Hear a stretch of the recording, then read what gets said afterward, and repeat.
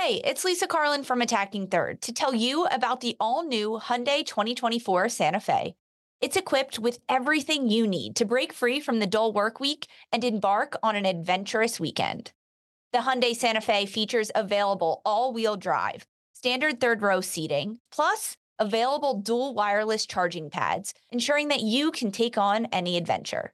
It's ski season, and with the all-new Hyundai 2024 Santa Fe, I can easily load the car with all my gear plus my friends in the third row and make it right to the base of the slopes with all-wheel drive. Learn more about the all-new Hyundai Santa Fe at HyundaiUSA.com.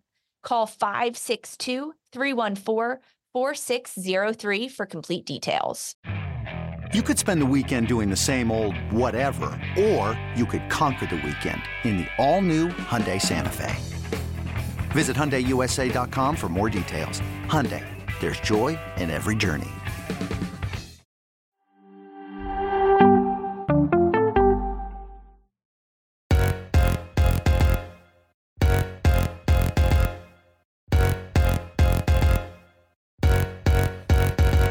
Hello and welcome to another episode of Attacking Third, a CBS Sports soccer podcast. I'm Sandra Herrera, lead NWSL writer for CBS Sports.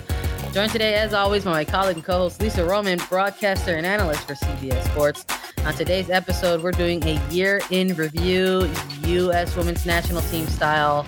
Before we get into all of that, today is the last day to vote for us. We are nominated in the Signal Awards for Best Episode. We couldn't do it without you, the listeners. So please click on the link in this episode description and vote for us. It only takes a second, and it would mean so much to have your support. It would be a Christmas gift for me and Lisa if you could go ahead and give us that vote. Lisa, it's a big week for holidays. How you doing? It is a very big week. Just making it through to the weekend. That's what we're pushing for. A lot of people are going to work this week, so hopefully this episode provides everyone a little bit of light, fun look at the U.S. Women's National Team and everything that they did in 2022. Because Christmas is around the corner. You've got your festive hat on, your festive shirt. I've got my festive shirt on as well. We're just living for the holidays. Still no snow here yet in Philly. Don't worry, I'll keep everyone updated on that. But the rain has subsided. So we're happy about that front. But it's just pushing for the weekend at this point. Always gotta let the folks know how the weather is in our area. I love that about us. We definitely got a little bit of snow, frozen rain, I would also argue as well. So it was like the perfect amount for me. Like just the light dusting where it's like people aren't going to get too out of control and it's just enough to look pretty, perfect. That is like the perfect amount, honestly. Yeah. Too much. And then it's like becomes a mess, especially when you live in the city. It's like, where do we put the snow? How does it melt if you don't have subway under you? It's like a whole situation. Yeah, I'm with you. So I'm like, this is nice. This is setting like the scene for some good like holiday backdrop. So again, Merry Christmas, Happy Thursday, Happy Holidays, Happy Hanukkah. You're already in the process of celebrating those things. So we're looking forward to celebrating and spending time with our loved ones as well. But with this type of week also comes the whole concept of like doing a reflective episode or doing reflective pieces or looking back on the year that just took place. And of course, we are going to do that today with the United States Women's National Team and the 2022 calendar year. We're going to go chronologically, but we're really going to probably take deeper dives onto things that really kind of stood out for us with, in terms of covering this team in 2022. So, there's no better place to start than at the top.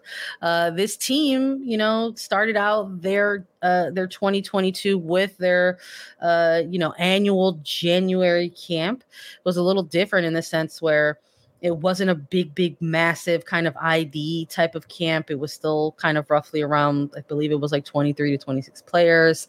But this camp didn't have any friendlies attached to it. It was just an extensive camp for players to sort of get back into the mix with each other. And we already know that that's going to be different in 2023 because U.S. Soccer said, yes, there's going to be the January camp. It is going to take place in New Zealand. And there are going to be not one, but two friendlies. And it is going to be against the co-host nation of New Zealand. So already a little bit of different energy from 2022 to 2023. But I think because of that, knowing that there was just going to be the camp, that made us a little bit more excited for something like She Believes Cup, which ended up taking place in February, March. Yeah, I mean, I think the difference between last year and this year already is because in 2023, the team is preparing for a World Cup, as is everyone else, as are we. But She Believes Cup last year happened in February, like it usually did in Carson and in Frisco, Texas, and California. And it featured Iceland, Czech Republic, and New Zealand. The United States won it. It was their 5th She Believes Cup title. But if you remember, Sandra, they didn't start out maybe as strong and as dominant as fans would have liked. It was a 0-0, 0-0 Czech Republic draw to start this She Believes Cup for the United States. They then go on to smack New Zealand 5-0 and then smack Iceland 5-0. We had a lot of different goal scorers. Mallory Pugh, I believe she had 4 in this or 3 in this. She had a couple of braces in a game. In the game against Iceland, Christy Mewis got on the board. We saw Katarina Macario score goals. Ashley Hatch was also part of this roster for She Believes Cup. But this was also the start of, from the January camp to the She Believes Cup, the start of where we saw a lot of consistency from Vlatko Andonovski about the types of players that he was going to bring into these rosters, leaning a little bit more towards some newer players in Hatch and getting Mallory Pugh back into the swing of things and Sophia Smith. And this was when he turned a page and opened people up to the idea of the consistency that would be throughout this year. Yeah, we definitely talked a lot about sort of those next gen players, right? The players who are, that we're going to likely be covering and speaking about, in the next decade in front of us. And that we started to see that page turn a little bit, right, in the final international window in 2021 when they took the team to Australia, and we saw a bunch of young players or players who hadn't been called in for some time make their return to that international window and make that trip to Australia. And then we got to see 2022, the continuity of that. So looking at that She Believes Cup, I think it was supposed to be what maybe folks were looking at as that kind of first test in terms of getting a look at these players all together. But I also remember that there was there's always that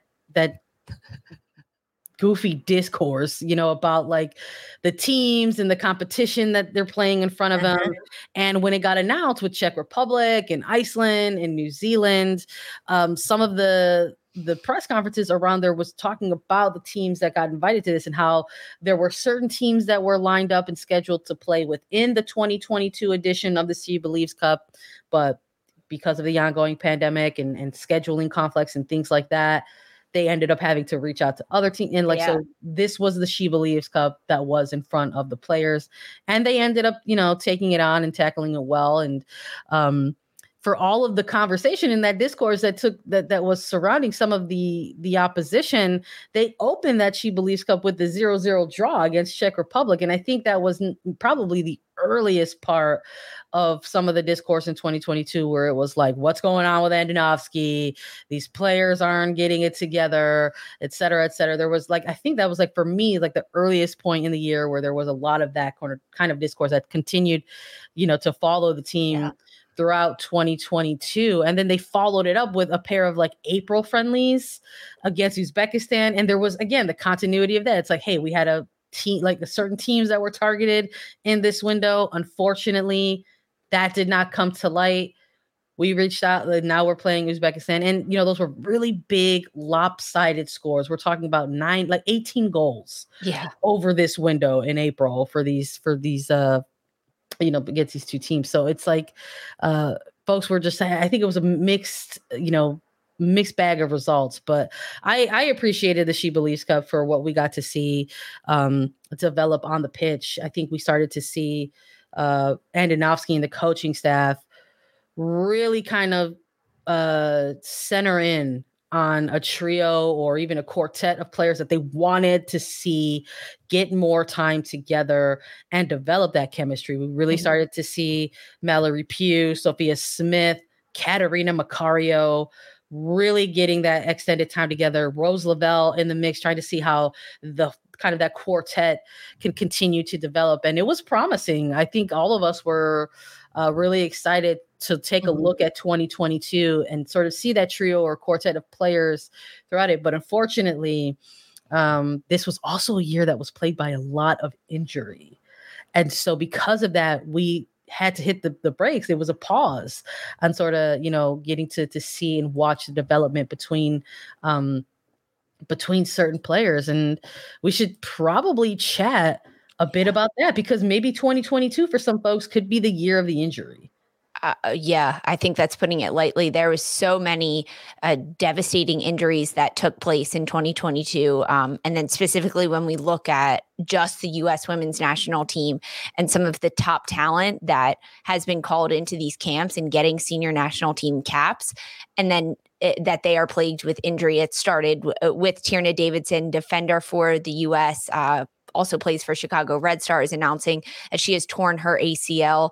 Then Lynn Williams also dealing with a hamstring injury. Those came early in the year in March. It's kind of crazy to think that we were without those two players for most of this year in what they were able to do. And I think that opened a lot of question marks across the back line, specifically without Tierna Davidson, because she was a mainstay for Vlatko as a center back role alongside Becky Sauerbrunn, really groomed to take over that center back leadership role in what she was able to do. And this now opened up a giant gaping hole in the middle of the United States backline in losing Tierna Davidson. So that happened in March, also with Lynn Williams announcing her injury that she would be out for the rest of the NWSL season. That happened in March. I mean, I guess one of the brightest spots is that at this point in Tierna Davidson's recovery, she is expected to be available for January camp selection. This was when injuries started happening in 2022, and ones that are still happening up until this point, late December of 2022. People are always circling those teams and then counting down the months until the World Cup. And that's exactly what fans started doing when we heard about Davidson and Williams. And then from there, we go on to hear that star striker, Katerina Macario, who played for Lyon, ends up tearing her ACL after coming off of a Great She Believes Cup, where we were looking at a different front line for the United States, because with Katerina Macario in that front line alongside players like Smith, Pugh, Alex Morgan, Macario added a new look, playing a withheld 9, dropping back deeper into the midfield. So that announcement of her injury in June was stifling for U.S. women's national team fans, for the teams. It was like, okay, let's count the months until we hope she could be back. Vlatko has reported that she's at the FIFA rehab center, and she's expected to be back by late February from this injury. And then the fourth in a quadruple of sad injuries, forward Kristen Press announcing that she tore her ACL in June. This is her first season playing in LA with Angel City in the NWSL and with the national team. This was going to be her year, right, with club and with country, finally playing back in the NWSL. And she announces that she tore her ACL. So that was another one. Fans had to count the months and say, how far until the World Cup? How long for this player to start their recovery and get back on the pitch? It was like one after the other. I think that was what was so jarring about the injury list in 2022, that it was just, A, it was constant, and B, it was just like one after the other. I think with Williams, and although it wasn't an ACL, it's a leg, there's ligaments, right? The ongoing hamstring injury.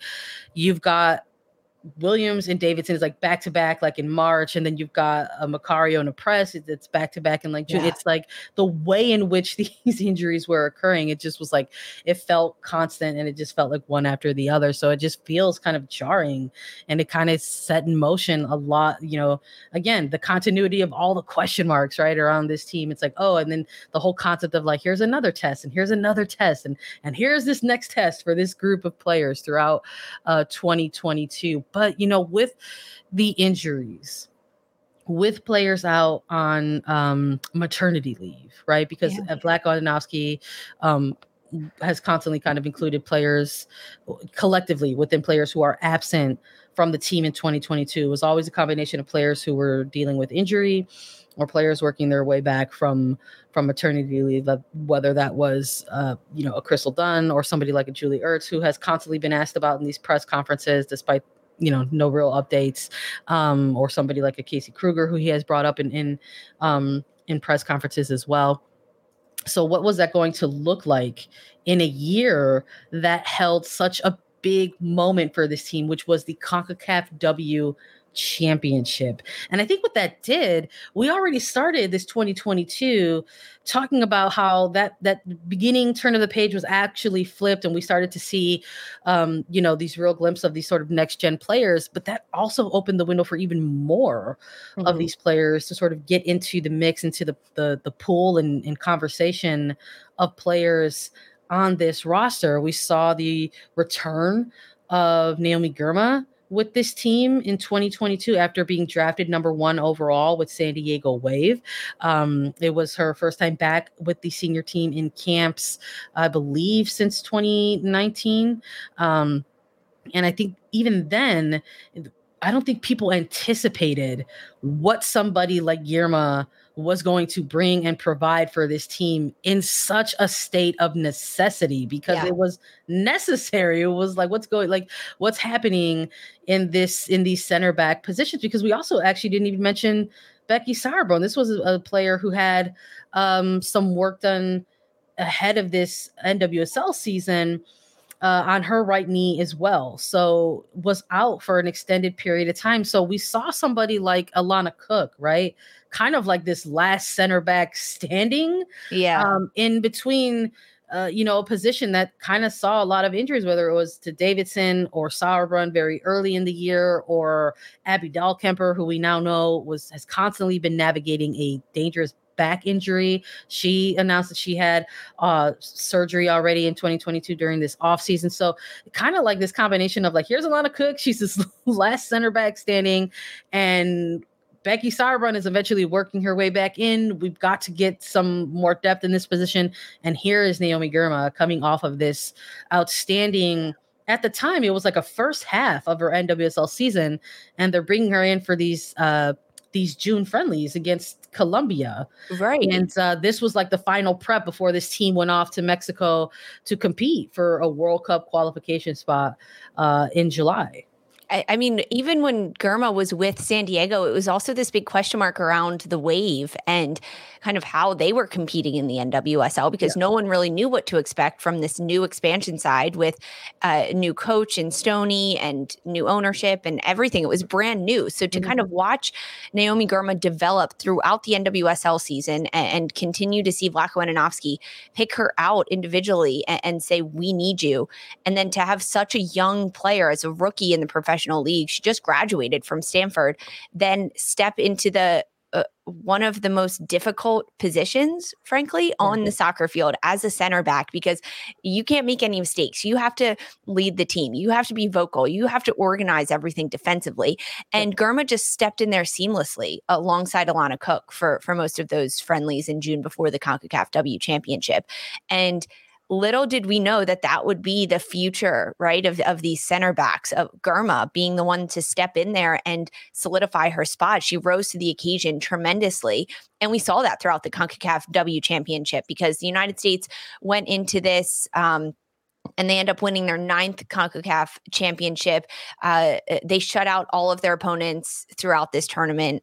No goals against during it. They played Haiti, Jamaica, Mexico, Costa Rica. And then they end up playing Canada in the CONCACAF W championship final. And it's a 1-0 win for the United States with a goal from Alex Morgan. But we also saw some injuries throughout this tournament as well. And with that, opened up a spot for another player and a new face, because Ashley Hatch ends up getting injured in the middle of this July CONCACAF tournament, which ended up being qualifiers for the World Cup, opening up qualifiers for the Olympics and the W Gold Cup in 2024.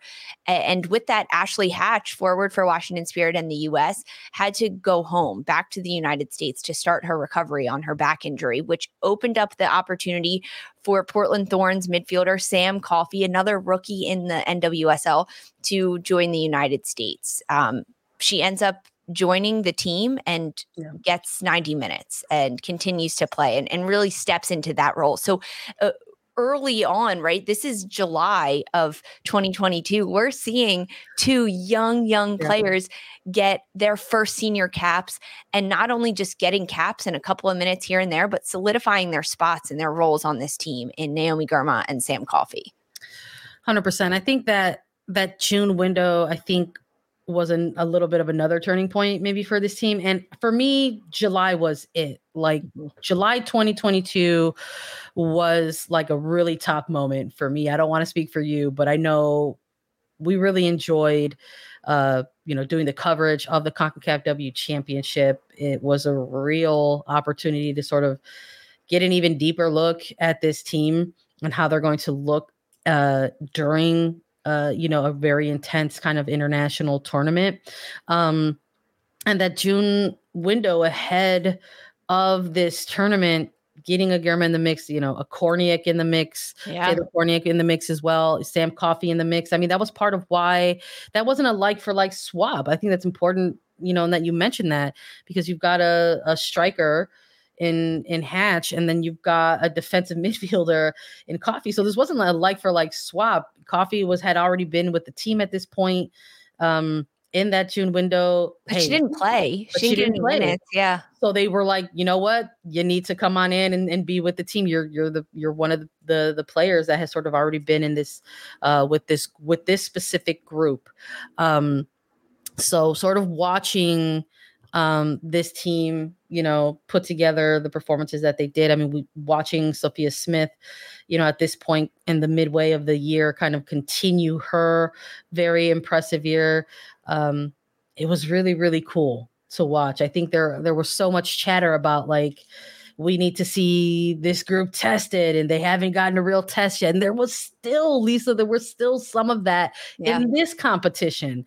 The CONCACAF disrespect was too much for me. You know how much we love CONCACAF and we don't want it to ever be disrespected, but there was still some of that in this competition as well. People saying like, oh, like, what is it, really to go up against a Mexican side that struggled, in the tournament that they hosted, or Jamaica, or, really not getting a look until, really not maybe getting tested until Canada, baloney, right? Like Haiti, like what does Haiti look like? So it was very interesting time, and I loved it. July was probably one of my favorite months to cover this team during the year. But I think it was important because like they had lost. At this point, we knew that they were not going to have a Katarina Macario going into this. They were not going to have a Kristen Press. And it also kind of was like this idea, this point in the year in which the coaching staff was like, okay, we're going to start integrating the veterans back in, because we saw Alex Morgan and Megan Rapinoe get reintroduced to this team in 2022. And they had not been collectively called into the team since like October of 2021. So that was also a big storyline adjacent to the fact that this was a group of players who hadn't had a lot of time, to play with each other throughout maybe the 6 months that they had already been competing with each other. So that was a very exciting time for me. And I know for you and for us here at the show. And, they followed that up with later friendlies in the later stage of the years. They had the couple of friendlies against Nigeria. We were very excited about that. A 4-0 victory and then a 2-1 victory, a little bit more narrow. We were very excited about them going up against that team as well. We talked a lot about what maybe those results might have looked like if Nigeria had actually also had their full squad at their disposal, because they were a team at the time during that window that were also dealing with a bit of an injury bug. but it set up the stage for kind of the latter moments of this year. And of course, alongside those friendlies, we got to talk about this historic CBA that this team signed during this window as well. A long time coming. I think we were celebrating it, as the news came through and was released. The ongoing negotiations between both the United States women's national team, the U.S. men's national team, and U.S. soccer to finally get this done. And the team went ahead and put pen to paper, and the collective historic CBA was signed. It was very exciting. Yeah, I mean, following the NWSL CBA that was signed at the start of the NWSL season, and then having the U.S. soccer CBA being signed, it was an incredible, historic moment, right? Because the CBA was signed by both national teams, the men's and the women's. But this one was specifically for the women's CBA after this Nigeria match that was actually played in Philadelphia at Subaru Park. And that was something that was super cool as well, because this was such a long time coming. There were so many meetings with these players, so many fights, so much decisions and discussions and negotiations that had to take place with this. And by doing this, they got more money for themselves. They got not just equal pay, but also equal representation. And I mean, this CBA was just historic. It was the year of the CBA, frankly, like in the domestic league, in the NWSL, and then with US soccer, and it being already put into place, right, with the Men's World Cup that just concluded this past weekend. And because of that, like the overall equal pay fight saw a reckoning in September of this year with the women's team. I think this is maybe the moment in the year where we could look at as sort of the feel-good moments of the year. We're talking about a team with a lot of players who maybe hadn't had a lot of time together, but they were picking up dubs, right? They were getting the wins along the way. In 2022, the announcement of the CBA, that was very exciting. All of these players are part of a very historic moment for this team and its program's history. And then we kind of turned to the latter stages of this year, where maybe we got to talk about it as, perhaps it was a bit of a gray area, for the team this year. Because right after that, you roll into October, and the U.S. Soccer Commissioned investigative report by Sally Q. Yates is released in early October. And it essentially, goes through a lot of the investigation was of all of the allegations of sexual abuse and harassment within women's professional soccer. And it's a very, very stark report. I believe it was over 300 pages. We did a ton of episodes on it. If people need a recap of that, please, check out those summaries as well. But there was it was difficult report to get through with all of the findings. And it dropped just ahead of another big moment for this team. They were going to go to Europe and play in an October window against England and Spain. And England, a big July of their own, they came out as champions of Europe. They're the Euro 2022 champions. So they were going to play in Wembley. There was a lot of sparkly, bright things to talk about in the build up to this game. And the report, it almost just sort of sucked the air out of that, at least in terms of this side of the pond, right? It was just so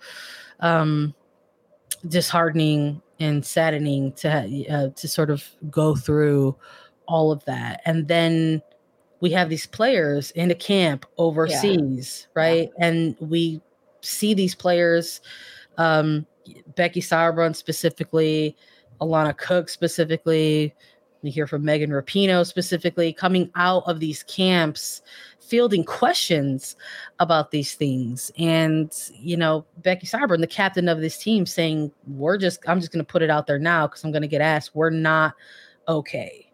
That it was just, again, it was just very, very, very difficult to get through all of that. And I think it's important for us to take note of that in light of this window, right? That October window, because it's their first two losses of the year in 2022. And they did, I think, their best to try to celebrate a very big moment in terms of two very good programs going head to head with England and Spain, and a massive record crowd at Wembley Stadium.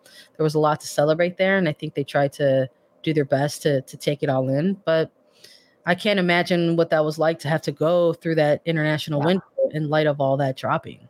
Exactly. And with the results of the Yates investigation, players saying that they still had to play, right? Even though there was a break in domestic play in the NWSL, the national team was still competing. They could be together, right? Which I think is also a bright spot in that they at least had each other in those moments when they were traveling and in Europe for these friendlies. But with the Yates investigation results dropping, they also dropped recommendations for U.S. soccer to do. And one of those was creating a task force in U.S. soccer's membership in order to provide safety around that. And so that dropped in early October, this investigation with the recommendations and the next steps for U.S. soccer to take.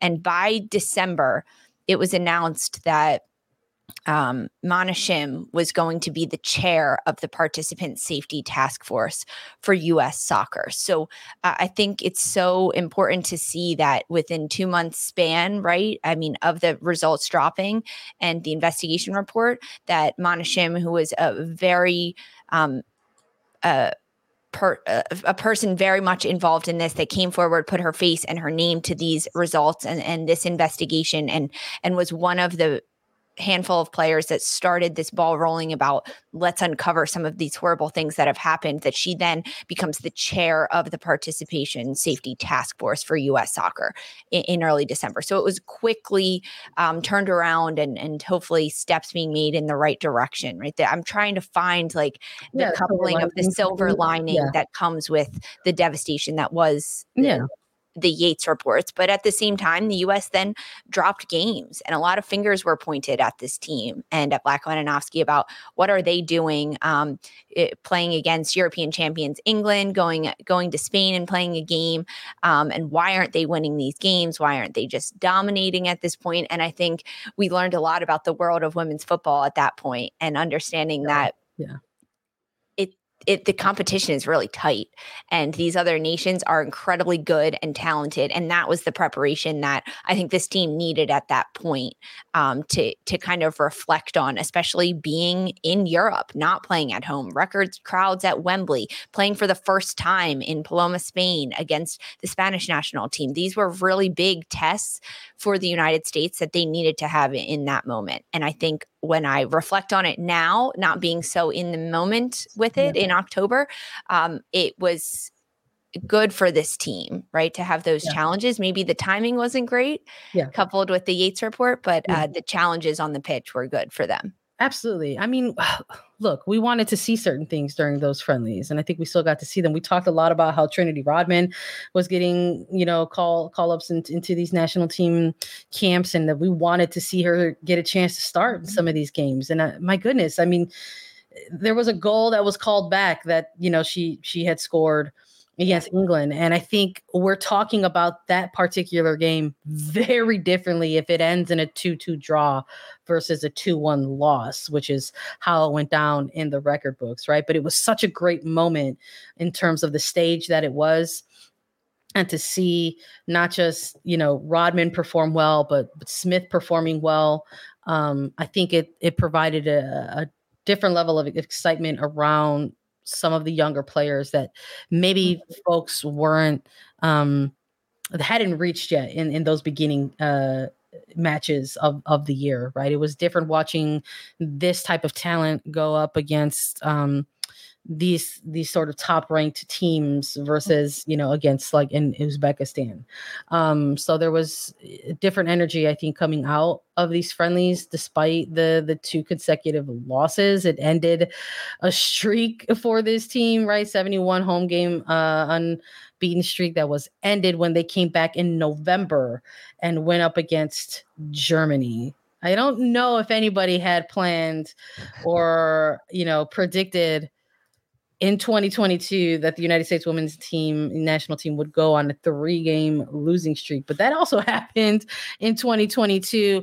A couple of friendlies against Germany, both 2-1 scorelines, one which they dropped against Germany, and then the other, they closed out their calendar year with a victory, 2-1. I liked these friendlies. They were tough to get through, but they were fun to watch. These friendlies were incredibly fun to watch. I mean, the talent that this German side had and the questions that they posed to the United States, and the fact that they did lose that opening match against Germany, going on that 3-game skid and then the first loss at home.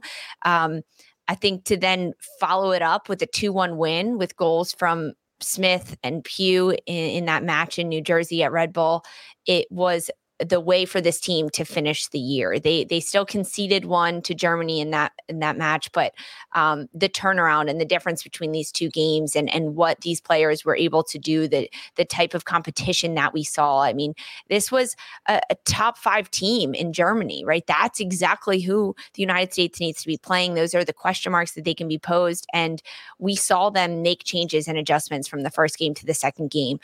We saw a little bit more fight and a little bit more grit from this United States team to close out the year in this match against Germany. And that's how they did it, because they end on a win.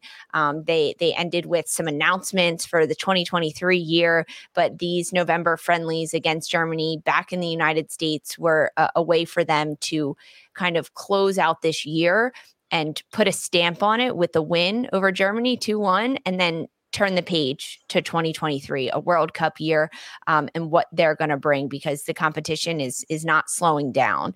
And now that they've faced those tests against England, Spain, Germany, they can continue to plow forward and understand the growth, because all the injuries we talked about, those players are also coming back, and they've been watching all year. They saw what happened against Germany. They saw what happened against England and Spain. So adding those pieces back in after they close out with a loss and a win over Germany is an interesting way to end the year. Maybe not the way that the U.S. wanted to end it, the way that fans didn't want it to end that way, but they end on a win. They end on a high note. And I think that's something to circle and put a star around. Absolutely. 100%. I'm with you. I love that the World Cup is what's on the radar for this team. It was on the radar in 2022, and now as they are looking ahead to 2023, it's absolutely the biggest thing on the list. We also got the World Cup draw. We're going to talk about the World Cup draw and a few milestones right after a quick break. Robert Half research indicates 9 out of 10 hiring managers are having difficulty hiring. If you have open roles, chances are you're feeling this too. That's why you need Robert Half.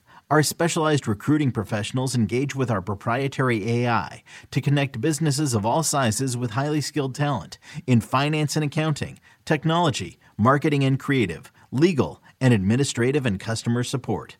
At Robert Half, we know talent. Visit roberthalf.com today. This episode is brought to you by Progressive Insurance. Whether you love true crime or comedy, celebrity interviews or news, you call the shots on what's in your podcast queue. And guess what?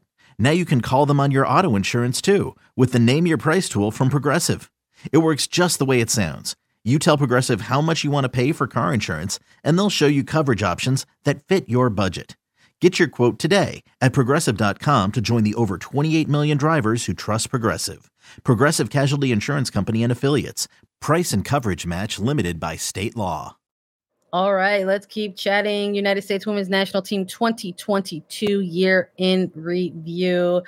The team qualified for the 2023 World Cup emphatically with a win in the CONCACAF W Championship. And then there was a World Cup draw, and it kind of really put things into perspective.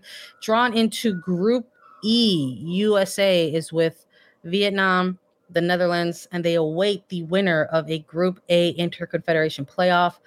Either Portugal, Thailand, or Cameroon will join the United States. Yep. What a way to end the year for the U.S. with this World Cup draw. It was a spectacle, right? About who was going to be drawn. The fact that the U.S. is not in a group with Sweden is something that was interesting.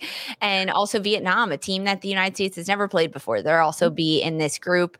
But now that the United States has their competition for the World Cup and the group stages, it was like, okay, now we can continue to prep and to understand what we're going to do, because now we know who we're going to face against. It was also announced that all of the US's World Cup group stage matches would be played in New Zealand, perhaps giving them a bit more of an advantage compared to some of the other groups that will be traveling back and forth across Australia and between New Zealand and Australia. So a lot of answers given to the US and to fans with this draw, with who they're going to play, but we won't find out who that third team is between Portugal, Thailand, and Cameroon until the Intercontinental play-in tournament that happens in February. So just a few more weeks to find out about that. But honestly, like once you know these teams, like the preparation doesn't change that much, right? I mean, for the United States with what they're going to do, they're going to go out there and play their own game. Maybe defensively, their tactics will shift a little bit, but not as much, right? It's just play our game, understand the players on the pitch, the rhythm that they're getting into, have a little bit of continuity with the lineups that we're seeing from Vlatko Andonovski, and reintroduce those players in 2023 that have been out for most of 2022.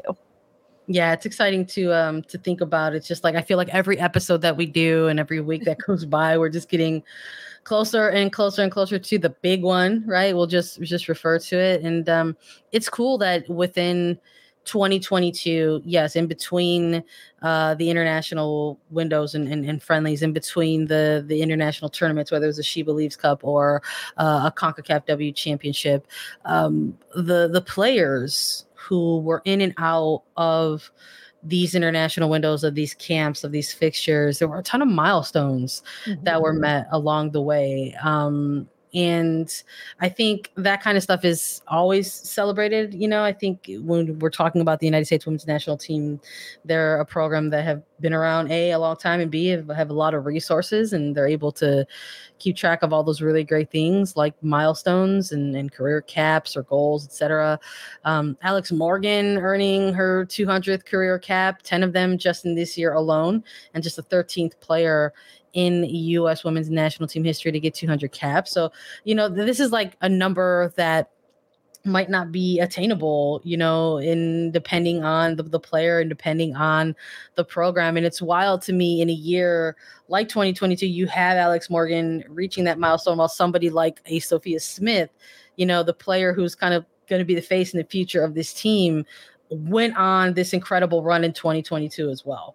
Yeah, Sophia Smith had a breakout year. Heading into this year, she only had one international goal. She ends 2022 with 11 international goals, the most of any U.S. women's national team player this year. And she also became the youngest player to lead the United States in scoring in one calendar year since Mia Hamm did that at age 21 in 1993. It was a breakout year for Sophia Smith. It was incredibly fun to watch her, and also partnered alongside Alex Morgan, a player that you just mentioned got her 200th cap. I think that we saw that really come alive, and we saw the consistency between Sophia Smith, Alex Morgan, and Mallory Pugh in that front three lineup for Vlatko Andonovski. But this was a really big year for Sophia Smith. She then does so many things domestically, winning MVP of the league, of the championship game, lifting the NWSL trophy. It was a breakout year for the young superstar in Smith, and I just can't wait for that to carry on over into 2023. But there was also some big goalkeeper news this year, right? We saw the consistency of goalkeeper Alyssa Nair between the sticks for the United States. She hit her 50th career shutout this year, 5 shutouts in this calendar year, because she split time a lot with Casey Murphy. That's another goalkeeper we saw get really consistent time this year. We also saw the likes of Aubrey Kingsbury play one game, get called up into a few camps, but it was Alyssa Nair who solidified herself with 50 career shutouts. Holy cow. Yeah. What an accomplishment for that type of player, especially when you're going up against some really big and tough competition throughout CONCACAF W Championship. 5 shutouts for this team throughout the entire tournament. And also goalkeeper Ashlyn Harris, longtime U.S. women's national team goalkeeper. She announced her retirement this year.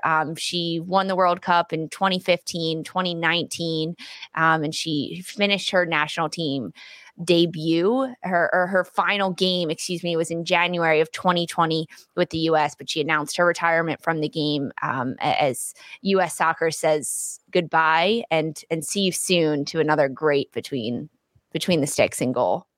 Yeah, I love that. I love that you're mentioning two prolific goalkeepers who have had long histories in this program. I mean, Alyssa Nair, I was delighted by her 2022. We're talking about a player who picked up a significant injury during the Tokyo Olympic Games, was out for the remainder of that 2021 calendar year, and started to get reintegrated back onto the pitch, and for somehow, some kind of way, looked stronger and faster on the pitch and in her position. Really looking at Alyssa Nair and sort of seeing, like, we always know she's been very someone who's had a very like cool, calm, and collected presence in between the pipes. But I don't know if people would say that something like coming off the line or quickness off the line was one of her strongest attributes, and I think she completely smashed that this year. So not only is she that very kind of cool-headed and very disciplined and organized a distributor in the pipes, but now she's looking really, really good in a lot of other areas as well. And I love the note on Harris and sort of how she's riding out to other areas of her career. And I think it's important to know that to close out this year, Adriana France got called back into these camps. So that goalkeeper pool is forever rotating. But one thing that we can point to and say is consistent in it is that Alyssa Nair is the number one. But let's keep talking about defense a little bit, because we love that here, right? On attacking third, Alana Cook, defender who led the team in minutes played, starting all 15 matches that she played, and totaling 1,1286 minutes. Look, we talked about in the first half of this episode how injuries really, really came in and played a role in this team. And Danovsky saying when they put together the roster for CONCACAF that injuries and maternity were something that shaped that.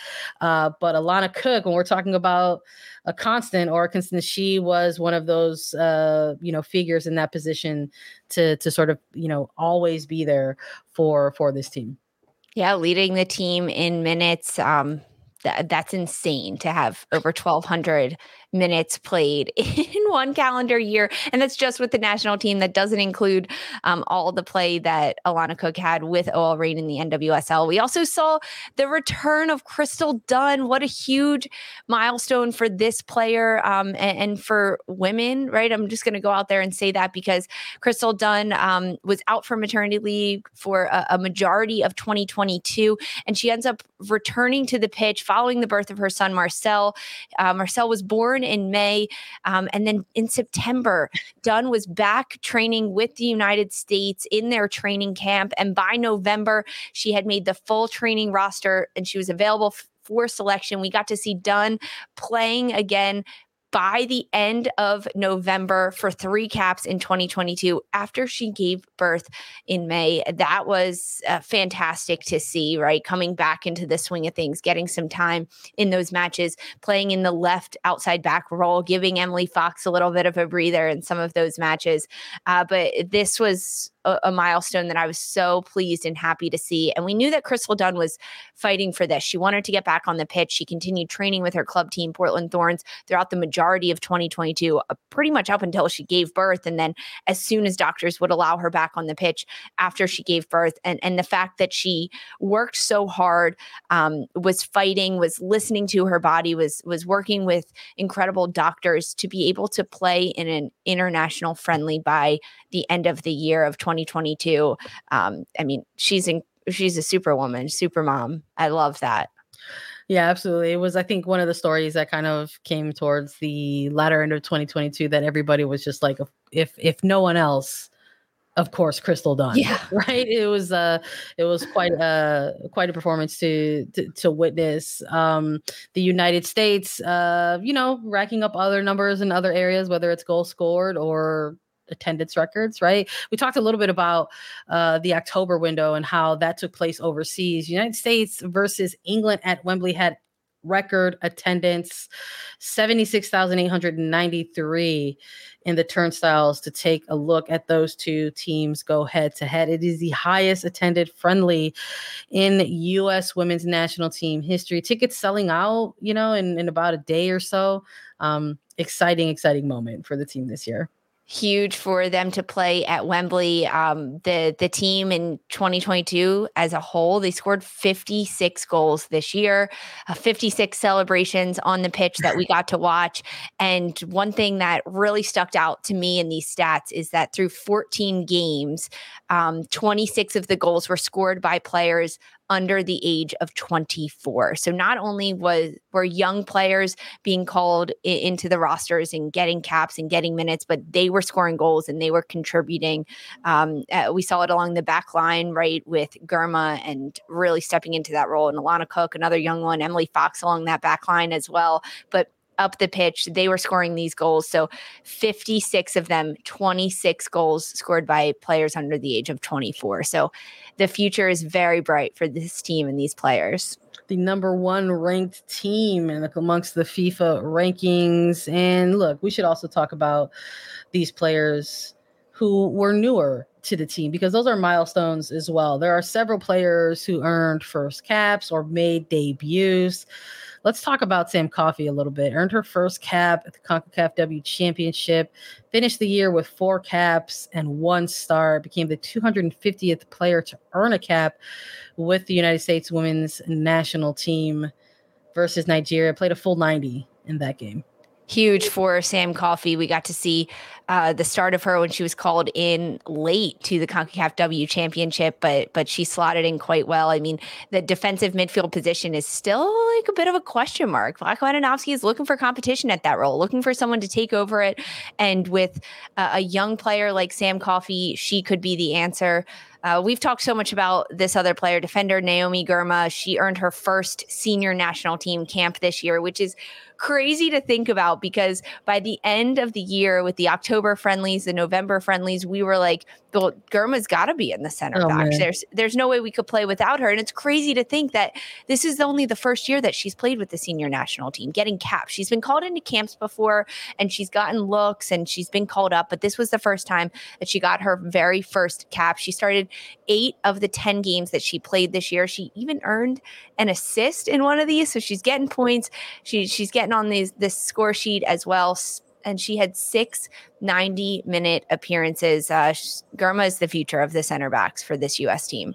I love it. I love the numbers. I love the stats behind this player, Naomi Girma, the revelation. That's absolutely who she was in 2022. Shout out to goalkeeper Aubrey Kingsbury, got her first and only cap in 2022, a 90-minute match during the She Believes Cup. Defender Carson Pickett also earning her first cap, ended out the year with 2 caps and 2 starts. And defender Haley Mace also returned to the team this year as well. In light, again, of some injuries, right? We talked about injuries in that first half, but we saw Emily Fox go out with some injury, and we had Haley Mace to take a look at and sort of slot in if needed.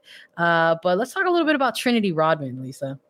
Trinity Rodman, this is another young player, 20 years old, that broke into the U.S. women's national team this year. She had seen sniffs. She was a namestay on the youth national teams for the United States, but she ends this year with 10 caps, 2 goals, a vital part of this front line, but also incredibly young. Like, this is the type of future that we're talking about, a 20-year-old in Rodman getting into this team after a stellar rookie year in the NWSL. That's what got Vlatko Andonovski noticing her in 2021. Then 2022, she ends up making a difference. We also saw the likes of midfielder Taylor Korniak, who earned her first senior national team call up, her first cap, She ended up playing 7 games in 2022. She even netted a goal, 1 for Taylor Korniak. We saw her appear in the CONCACAF W Championship. I mean, there were 7 players that made their debut this year, Sandra. 7 players. Look, it's hard to imagine that in the year leading up to a World Cup that you've still got a ton of players earning first caps or making those sort of debuts and kind of hitting those types of milestones. But that happened in 2022 for this year. And honestly, I think that's a bit of a blessing. I think that's part of what comes with the territory of being the number one ranked team in the world, of being the team that has this reputation of a strong program, of a strong pool of players. And we got even more glimpses into the future because Alyssa Thompson, 18 years old, got her first call up and earned 2 caps, became the youngest player called up for a full national team camp since Sophia Smith, who was 16 in 2017. Alyssa Thompson, this was a name that when the roster dropped, a lot of people were like, who is she? Who is she? I know we went live on here on Attacking Third on YouTube, and people in our comments were like, how do we know her? Who is she? Is she in college? What is she doing? No, she's 18 years old. She's not in college yet. And she was playing in the October European Tour with this United States team. I mean, this is a player that proved herself, right? Playing with the boys team, a U17 boys team, and ends up coming in and making a difference. She's been in the youth programs, but this first senior national team call up and 2 caps for her. The future is incredibly bright. There were so many milestones, so many debuts for players, so many moments of history made with the signing of the CBA and the World Cup being announced and the draw and all of these players getting their debut, 7 of them this year. It was a very good year for the U.S. in 2022. It absolutely was. Future's bright. The World Cup is next. We got next in the World Cup. 2023 is on the horizon for this team. Happy holidays. Merry Christmas to everybody. Thank you all so much for joining and listening to Attacking Third. Download, follow, listen to us anywhere you get your podcast. You can watch us. Make sure you subscribe so you can see whenever we go live at youtube.com/Attacking Third. And a reminder to please vote for Attacking Third in the best episode in the Signal Awards. It means so much to have your support. Link is in the episode description, or you can QR code in the YouTube video. Happy holidays, everyone. Have a great weekend. For Sandra Herrera and Lisa Roman, this was Attacking Third. The wait is over. The Chi returns with new episodes on Paramount+. What brings you to the Chi? Opportunity. Everybody get down! Walk right up to the side. A new reign is coming to the South Side. Never should have sent a boy to do a woman's job. The Chi. New episodes May 10th. Visit ParamountPlus.com/The Chi to get a 50% discount off the Paramount Plus with Showtime annual plan. Offer ends July 14th. Subscription auto renews. Restrictions apply.